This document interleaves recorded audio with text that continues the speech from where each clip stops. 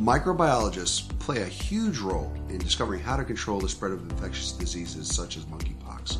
Learning more about the molecular makeup of this disease can help us stop the spread, but what have we learned so far?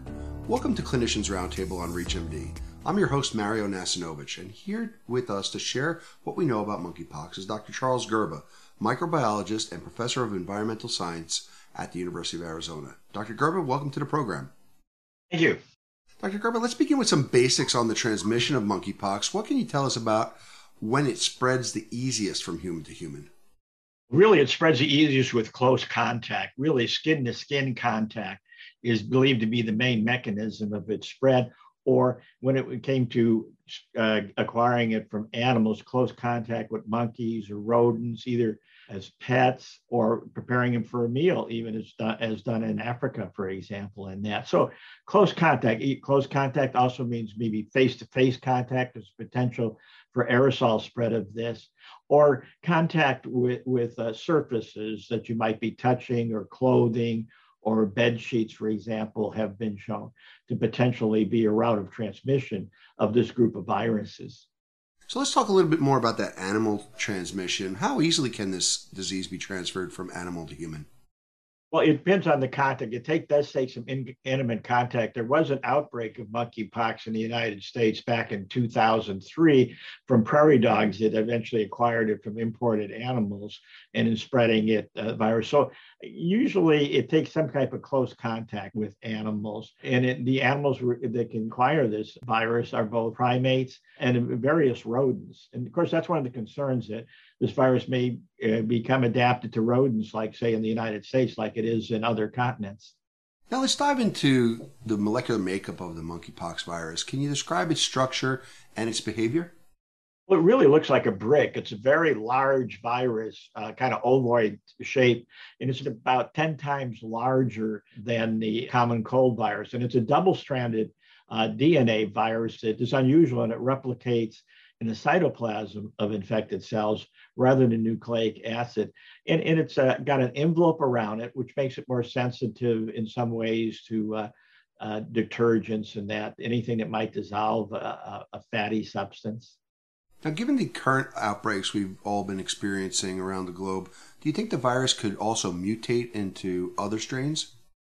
Yeah, I think that's the big concern, how much mutation we might see. Now we have two clades of it, previously referred to as the West African clade and the Congo clade. Now the World Health Organization has renamed them Clade 1 and Clade 2, Clade 2 being the one that we're currently concerned about. But viruses always evolve and mutate on a regular basis. So the concern is how much mutation we might see taking place as this spreads through the human population. Will it evolve in some way to make it more infectious, less infectious? It doesn't spread very readily among secondary contacts, usually less than 10%, about 9%. So it's a virus that we don't see spread very rapidly. And hopefully it doesn't involve, like we've seen with the SARS-CoV-2, evolving into more infectious strains. It seems unlikely with this group of viruses, but that's always a concern.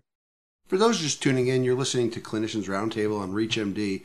I'm Mario Nasinovich, and I'm speaking with Dr. Charles Gerba about the transmission of the monkeypox virus and its molecular behavior. So, Dr. Gerba, with all the information in mind, how should clinicians counsel their patients on the monkeypox virus and their risk of contracting it? The risk of contracting it is very low in the general population, too.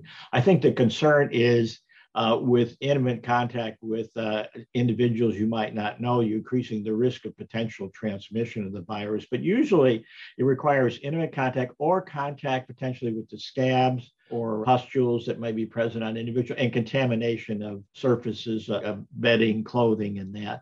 I think otherwise it's very low potential for its spread among people. So concern is low. But now if you have somebody infected in your house with the monkeypox, then you might want to take precautions, in handling, like the clothing, in the bed sheets, bedspreads, anything that might come in contact. Regular disinfectant is recommended. if you're going to be handling clothing or bed sheets, don't shake them because you can aerosolize the virus. That's been seen in hospitals where they change bedding and they get aerosolized monkeypox virus. So there are precautions, and they are listed on the CDC's webpage of what you should be taking to ensure that you're not going to transmit this to other members of the household, particularly by contact or aerosol spread.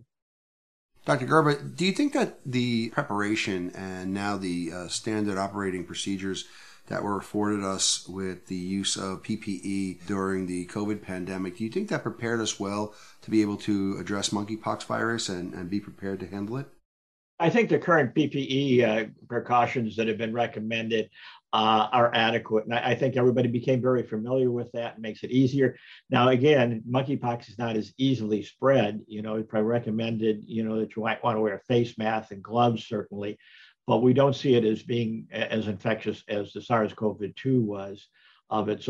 But you should still follow the same precautions of a face mask if I was seeing a patient, or wearing gloves, of course, as always, waiting maybe close to face-to-face contact with the patient. I think we're in a situation where we know the virus is spreading. One of the big things that happened with SARS-CoV-2, we started doing wastewater-based epidemiology to monitor these infections in the community. And we're already seeing it popping up in the wastewater around the country, the monkeypox. So we know it's spreading around the country at a low level. So really, this wastewater epidemiology is giving us a lot of insights now. We're more prepared to look how this is spreading and how many people are likely infected. And I think you saw it already, too, the announcement of finding poliovirus in the wastewater in New York and that. So we have a new tool now to really look at how viruses are spreading in the human population very rapidly without looking at thousands of clinical samples. I think it helped us be better prepared for the monkeypox. And as we close, I'd like to give you the final word, Dr. Gerber. Are there any thoughts you'd like to leave with our audience today?